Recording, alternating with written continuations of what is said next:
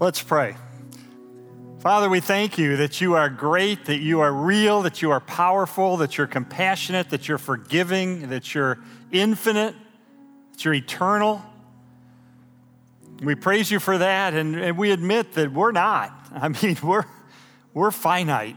We don't understand all that you understand. We don't see all that you see, and sometimes that leads to doubts that we have because we just don't have your perspective. And so I pray that this series that we're embarking upon will be an encouragement to those who have questions or doubts in their spirit, and that you will lead us to a firmer and a stronger and a more vibrant faith as a result. And we pray this in Jesus' name. And all God's people said, Amen. Well, I remember when I was a new Christian, I volunteered at the church I was attending in Chicago. And my role as a volunteer was to respond to cards that people would submit at the services with questions that they would have. So everybody got a bulletin when they came in. It had a tear-off card, and if you had a question or wanted to be contacted by the church, you kind of fill that out and put it in the offering plate. So one day, I'm part of the team that gets these cards to respond, and one of them was from a 12-year-old girl. And the card simply said, "I'd like to know more about Jesus."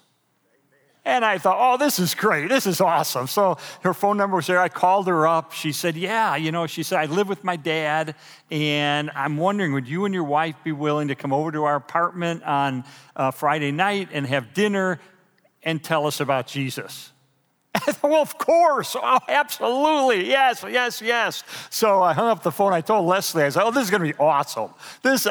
She's so cute, and she's so open to God. This is going to be wonderful. So we drive over to their apartment on that Friday night, and her father answers the door. And as we walk into the apartment, I see on the coffee table a stack of these heavy-duty academic, scholarly books attacking Christianity. Turned out her dad was a scientist, and he'd spent the previous 3 years reading all of these heavy-duty tomes attacking the Christian faith. And so we sat down to have dinner, and we had pizza and soft drinks for several hours, and the whole time he's peppering me with the toughest objections and questions about the faith that I have ever heard. Now, I did a lot of research before I became a Christian. I was able to answer many of his questions, but a lot of them, I had no idea how to respond to what he was asking. And after a while, I started to experience what I call spiritual vertigo. You know, that's that sense of dizziness and disorientation that you get when someone challenges the core of your faith in a way that you can't even respond to. You feel like they're kicking the legs out of what you believe. And I felt like all of a sudden I wasn't standing on a solid foundation of truth. I was sinking in the quicksand of doubt. Have you ever experienced spiritual vertigo? Have you ever been pestered by doubts about your faith? Have you ever been challenged by someone who raises an objection to Christianity that you have no idea how to address? You know, we live in an increasingly skeptical culture, and the chances are at some time, at some point, somebody may very well challenge you on why you believe what you believe. I was communicating with a guy online who said his granddaughter, who was 6 years old, was a kindergarten student at a public school, and on the playground, the other students were mocking her and making fun of her because she believes in God. Oh, you believe in fairy tales. You believe in God. I mean, even our grandkids are getting challenged by people, and the result might be that doubts begin to creep in, questions begin to erode our faith. And that's what I want to talk about in this little 2-week mini-series called If I Believe, and Why Do I Have Doubts? Well, I'll finish the story about me and the scientist a little later in my talk. But first, I want to deal with 3 common misconceptions about doubt. The first misconception is this. You may think that doubt is the opposite of faith, but it's not. It's not. The opposite of faith is unbelief. And there's an important distinction between unbelief and doubt. Unbelief generally in the Bible is a willful refusal to believe or a deliberate decision to disobey God. But that's not doubt. To doubt is to be indecisive or ambivalent over an issue. It's where you're hung up between certainty and uncertainty. You haven't come down squarely on the side of disbelief. You're kind of up in the air about something. You've got questions or concerns about some aspect of the faith. Friends, listen, you can have a strong faith and still have some questions, right? You can be heaven-bound and still express uncertainty over certain theological issues. You can be a full-fledged Christian without having to feel like every single question of life has been absolutely settled. In fact, it's been said that struggling with God over the issues of life doesn't show a lack of faith. That is faith. I mean, just read the Psalms, right? The second misconception is that some people think that doubt is unforgivable, but it's not. It's not. God does not condemn us when we come to him with sincere questions or doubts about the faith. You can see that in John the Baptist. I mean, if anybody should have understood the identity of Jesus being the unique Son of God, it was John the Baptist. He once pointed to Jesus and said, "Behold, the Lamb of God who takes away the sin of the world." He baptized Jesus. He saw the heavens open up. He heard the voice of the Father saying, "This is my Son in whom I'm well pleased." John the Baptist once pointed to Jesus and said, "I have seen and I testify, this is the Son of God." But then what happens? He gets arrested. He gets thrown in prison. Question: what happens to a lot of us when tough times come? Doubts begin to creep in, don't they? Spiritual vertigo starts to take hold, doesn't it? And so that's what happens to John. He's in prison. Now he's not so sure anymore about the identity of Jesus. He's wondering. Dare I even suggest he has some doubts about it. But what does he do? Does he just wallow in that? Does he allow that doubt to just erode his soul? No. He gets a couple friends together. He says, "Look, go track down Jesus and ask him point blank, once and for all, are you the one we've been waiting for, or are we to wait for somebody else?" So his buddies track down Jesus. "Hey, Jesus, you know John." Well, he got busted. And now he's freaking out. "So would you just tell us once and for all, point blank, are you the one we've been waiting for, or are we to wait for somebody else?" Now here's the deal. How does Jesus react to John expressing this doubt and this question? Does he get angry? Does he say, "How dare John, of all people, have the temerity to express a hesitation about my identity"? No. He says to those followers of John in Luke 7, verse 22, quote, "Go back to John and tell him what you have seen and heard.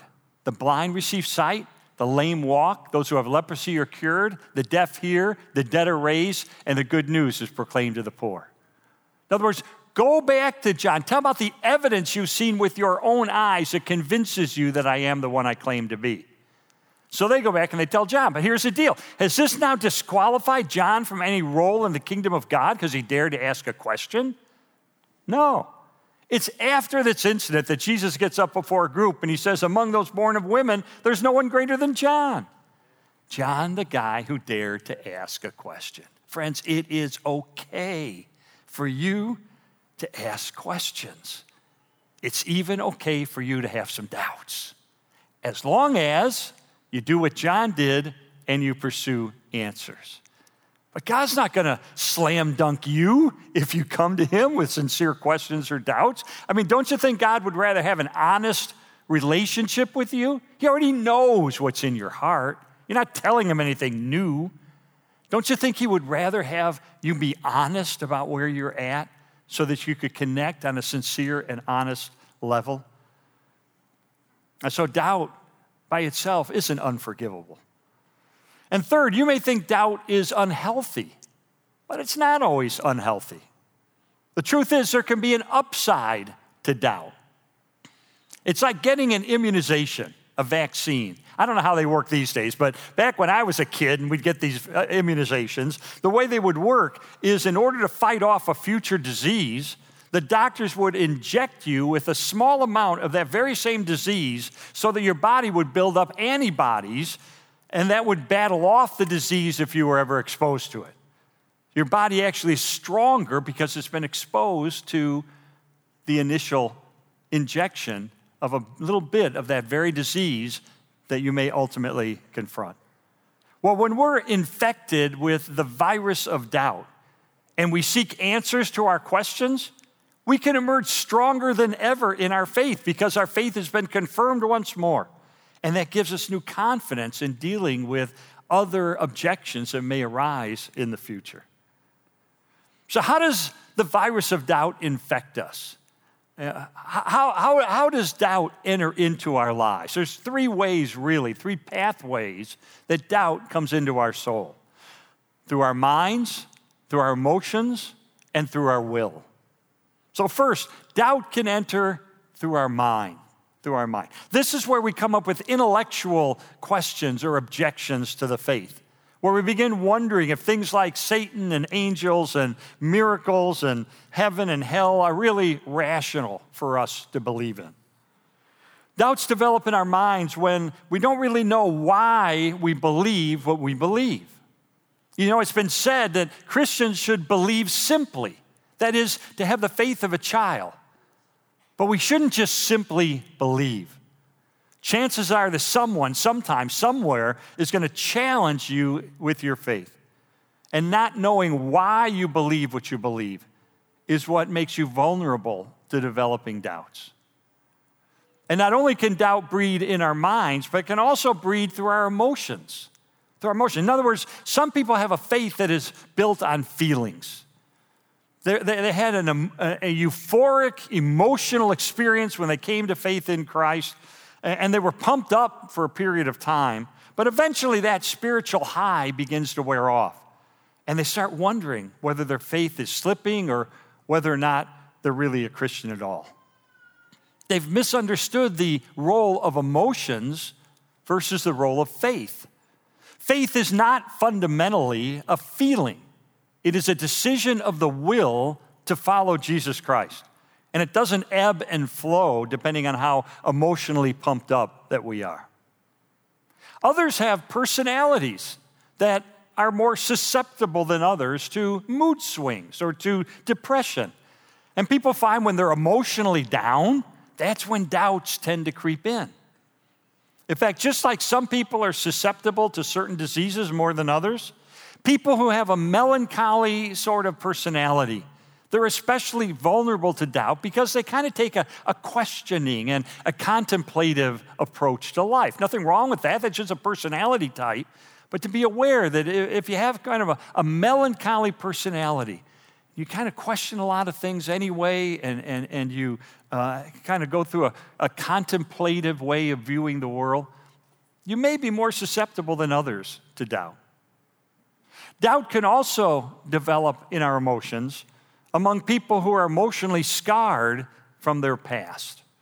In other words, if you suffered abuse from your dad when you were growing up, or if you were abandoned by your father when you were growing up, or if you felt unloved or unworthy of your dad as you were growing up, that can affect the way that you interact with God. I mean, you may develop chronic doubts and uncertainties because deep down, you kind of keep your heavenly Father at an arm's length because you're afraid your heavenly Father is going to ultimately disappoint you and hurt you the way that your earthly father did. In fact, Dr. Paul Vitz, who's a psychologist at New York University, professor there, did an in-depth study of all the famous atheists of history. Camus, Sartre, Nietzsche, Freud, Voltaire, Wells, Feuerbach, O'Hare, all of them. And what he discovered is in virtually every case, their father either abandoned their family when they were young, divorced their mother when they were young, died when they were young, or with whom they had a very difficult relationship with their dad. And the implication is if your earthly father has disappointed you or hurt you, you don't want to really know a heavenly Father. And so often you develop or you manufacture, create doubts to keep him at arm's length because you don't want him to disappoint you like your earthly father did. And this is a real phenomenon. I experienced it in my own life. I had a very difficult relationship with my dad. And I became an atheist as a young man for a lot of reasons. And I think one of those reasons was this father wound, as psychologists call it, this sense that I don't want there to be a heavenly father if he's going to disappoint me like my earthly father. So doubt can develop through our minds, through our emotions, but it can also enter into us through our will. This is where we make choices. This is where we make decisions. In other words, doubts can multiply when Christians make a willful decision to continue a pattern of sin in their life. They're involved with certain sin in their life. They don't want to give it up. They cling to it. And sin creates a lack of peace. And it creates a sense of being separated from God, that sense. In fact, we don't want to relate closely to God. Why? Because we feel convicted about this pattern of sin in our life. And so when a person can't find peace, he wonders why God isn't comforting him. And when he feels like God is distant, he begins to wonder if God is there at all. When in reality, the underlying cause of his doubt is his own willful decision to cling to sin. Or doubt can enter into a person when they realize that the Bible contradicts their political ideology. In other words, they take a position on a social issue, for instance, and then as they study more in Scripture, they realize that Jesus takes the opposite position. And instead of choosing to continue to follow Jesus, the person manufactures reasons to doubt the veracity of Christianity so they can keep their political ideology intact. So those are just a few of the ways that doubt can enter into our lives, through our minds, through our emotions, through our will. But it is imperative that we do something about it when it begins to take hold. Because if we don't, yes, doubt can begin to erode our souls. But there are steps that we can take. And I found 5 steps in my life that I've taken when doubts have started to get a foothold into my life. 5 steps that I've found, because they're biblical, really make a difference. And so to make these 5 steps easy to remember, I'm going to take the word faith, and use each letter as the beginning of each step. So for example, the F in faith stands for this first step. Find the root of your doubt. Find the root of your doubt. In other words, you need to diagnose the source of your doubt before you can really come to grips with it. I've just gone through some examples of how doubt can infect us through our minds and our emotions and our will. And maybe as I was going through that, you're going, yeah, I see how that might be the case in my situation. You know, maybe there is a pattern of sin in my life and I'm clinging to that and I don't want to give it up. And it's created this feeling of distance between me and God, and that's where this doubt is coming from. Maybe that's there. Maybe it's some emotional issue from your childhood that's affecting it, or maybe just some intellectual question that you've heard or been challenged by. But try to identify which one of these 3 pathways is the one by which doubt has entered into your life. Then the A in faith stands for this step. Ask God and others for help. Ask God and others for help. Be as honest with God as the demon-possessed father did. Actually, he had a demon-possessed boy. And the father says in Mark 9, verse 24 to Jesus, he says, I do believe, help my unbelief. I do believe, help my unbelief. You know, it's not out of bounds if you're wrestling with doubts and questions in your mind to go to God and to ask Him to bolster your faith. James 4, verse 2 says, you do not have because you do not ask. And so we need to turn to God and ask Him to give you the answers to satisfy your soul, to give you wisdom, to give you confidence, to give you a pathway to deal with the doubt that is starting to affect you. You know, as I said, God's not going to be angry when you come to Him with the doubt. He's not going to be surprised. In fact, I think He'll greet this with a sense of joy that you're honest enough to express it to Him and not to paper it over and pretend like everything's always great. And then turn to mature Christians in your life and ask for their help as well. Let them encourage you. Let them pray for you. Because James 5:16 says we should honestly admit our struggles to each other and pray for each other. Why? So the verse says, we may be healed. Now, I know sometimes it can be hard to go to another member of the church or a pastor at the church or something and be honest enough to talk about the questions or doubts that you have. But nobody's going to judge you for that. We all have questions from time to time. Nothing wrong with that. It's part of life. It's part of faith. It's part of human nature. It's part of how God wired us up. And so we ought to feel like it's okay to come and to express hesitations about certain aspects of what we believe. Then the I in faith stands for this: identify a course of treatment.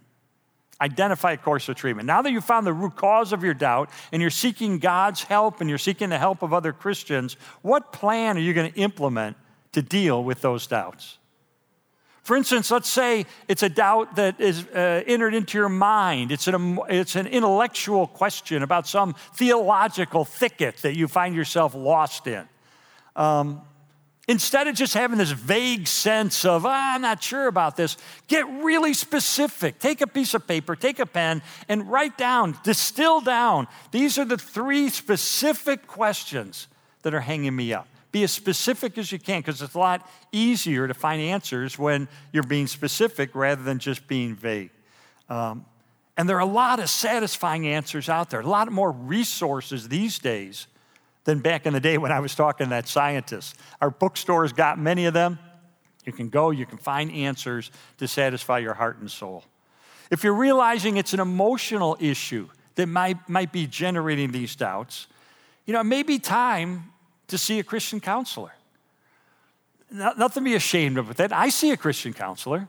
I go to a guy who's a PhD in psychology, and we get together from time to time, and we sit down, and I can be completely honest with him, and he can be completely honest with me. He can draw from his theological training and his biblical knowledge and his psychological training and provide insights that I found very helpful over many years. So I do this, and there's nothing to be ashamed of to say, you know what, I would like to sit down with a qualified counselor and really wrestle through something like this. And if it's a doubt that you think may be stemming from a difficult relationship that you had with your dad, there's a solution for this. C.S. Lewis talked about it. I found it very helpful in my own life. Here's the solution. If your dad has disappointed you or hurt you or abused you or whatever, and you believe it's what's introducing doubts into your mind about whether there's a heavenly Father, imagine what the perfect Father would be like. What would the perfect Father be like? Oh, he'd be kind, he'd be gentle, he'd be warm, he'd be compassionate, he'd be your biggest cheerleader, he'd bring you up into his lap and give you a hug. Friends, that is a picture of your heavenly Father. Our heavenly Father is not just a magnified version of our earthly Father. He is wholly different. And when we come to the realization he is the perfect Father that all of us long to have, that often can help deal with the emotional questions and doubts that are entering into your soul. Or if doubt is entering into your life because of a decision that you make, a decision of your will, think about, where am I specifically holding back from God? Where am I holding back? Where am I refusing to follow him? Where am I making the decision to choose my way over God's ways? I mean, the truth is you can be in a situation where you let disobedience or pride plague you with doubts for the rest of your life. Or you could submit your entire life to God and really experience the adventure of the Christian life. So that's FAI. The T in faith stands for take care of your spiritual health. Take care of your spiritual health. A body is less susceptible to a virus when it's healthy, right? And strong bodies, they can fight off minor infections before they become serious and life-threatening. And a spiritually strong faith is better able to ward off the virus of doubt when it begins to threaten your life. So just like a body is strengthened through good nourishment and exercise, build up your faith through both knowledge and action. By knowledge, I mean to really Do some studying, do some learning about why you believe what you believe. What is the evidence that points toward the truth of the Christian faith? To be able to read systematically through the Bible, to attend church on a regular basis, to get a regular diet, a well-balanced understanding of who God is and why it makes sense to follow him. To really become educated on why it is you believe what you believe. And then through your day-to-day actions, to build your faith by exercising it. You know, we learn best by doing, right? We learn best by doing. And we learn best about the trustworthiness of God when we make the daily decision to submit to him and to press the envelope of our faith. To do what King David said, to taste and see that the Lord is good. And when you do those things, listen to what happens. When doubt hits, it's much easier to look back on the knowledge you have about him and your personal experience with him and to say, look, I may not know the answer to this particular question yet, but I've got plenty of evidence that God is real, plenty of evidence that the Bible is reliable, plenty of personal experience that God cares about me. And all of this gives me confidence that God has an answer for this question. So I'm not going to panic. I'm not going to toss out my faith out the window. I'll keep trusting God because he has shown me in so many ways that he is trustworthy. That's why maintaining a strong spiritual health, using the spiritual practice of prayer and contemplation and Bible study and fellowship and so, to develop a strong faith that will ward off doubt when it threatens us. And then finally, the H in faith stands for this: hold your remaining questions in tension. Hold your remaining questions in tension. What I mean by that is we are limited creatures with limited minds. And so we can't understand everything that an infinite God understands. We don't have the perspective that God has. We don't have the capacity to understand all that God understands. And so there are bound to be some questions that we have to wait to get a final answer on. Maybe as we mature in our faith over our lifetime, maybe an answer will become clear over time, but maybe we got to wait until we get to heaven. And we can raise our hands and say, hey, Jesus, yeah, I got a question. How does this predestination thing really fit into free will? I'm just curious. How does this Trinity thing really work? Right? We'll be in heaven. I'll have my hand up. We'll be asking all kinds of questions in heaven. And we got all of eternity to satisfy our curiosity. But until then, listen, until then, we can say, I may not have answers to every single one of my peripheral questions, but the answers that I do have point me unmistakably toward a God who is real, who is dependable, and a heavenly Father who loves me. And so my faith can stay intact while I hold some of these peripheral issues in abeyance. That's not ignoring your doubts. That's not suppressing your doubts. That's making an informed decision to suspend judgment for a while based on the facts that you do have. And after all, we don't have to know everything to know enough. And we have enough evidence to know that God is real, that he loves us, and he wants to adopt us as his children. So those are 5 steps we can take, F-A-I-T-H, to help us recover from a bout with doubt. And if you're struggling today with uncertainty, I hope this will kind of give you something that you can work through toward getting resolution. And as you do, remember, again, you don't have to be afraid of having questions. You don't have to panic because you've got some questions. God isn't panicking. There's no reason for you to panic. And you don't have to be embarrassed about bringing them up, especially in this church. So use your doubt as an impetus to grow stronger than ever in your faith. That's the upside of doubt. And that brings me to the rest of the story about that scientist and his 12-year-old daughter that we had dinner with all those many years ago. So here he is, he's peppering me with these really difficult theological thickets and questions and conundrums and so. And finally at the end of it, I said, sir, you've raised some really good questions. And I'll be honest with you, I don't know the answer to most of them. But I really don't think that you're the first person in 2,000 years to destroy Christianity. So let me do some research. Let me do some checking and see if there are some good answers to satisfy our minds and our souls.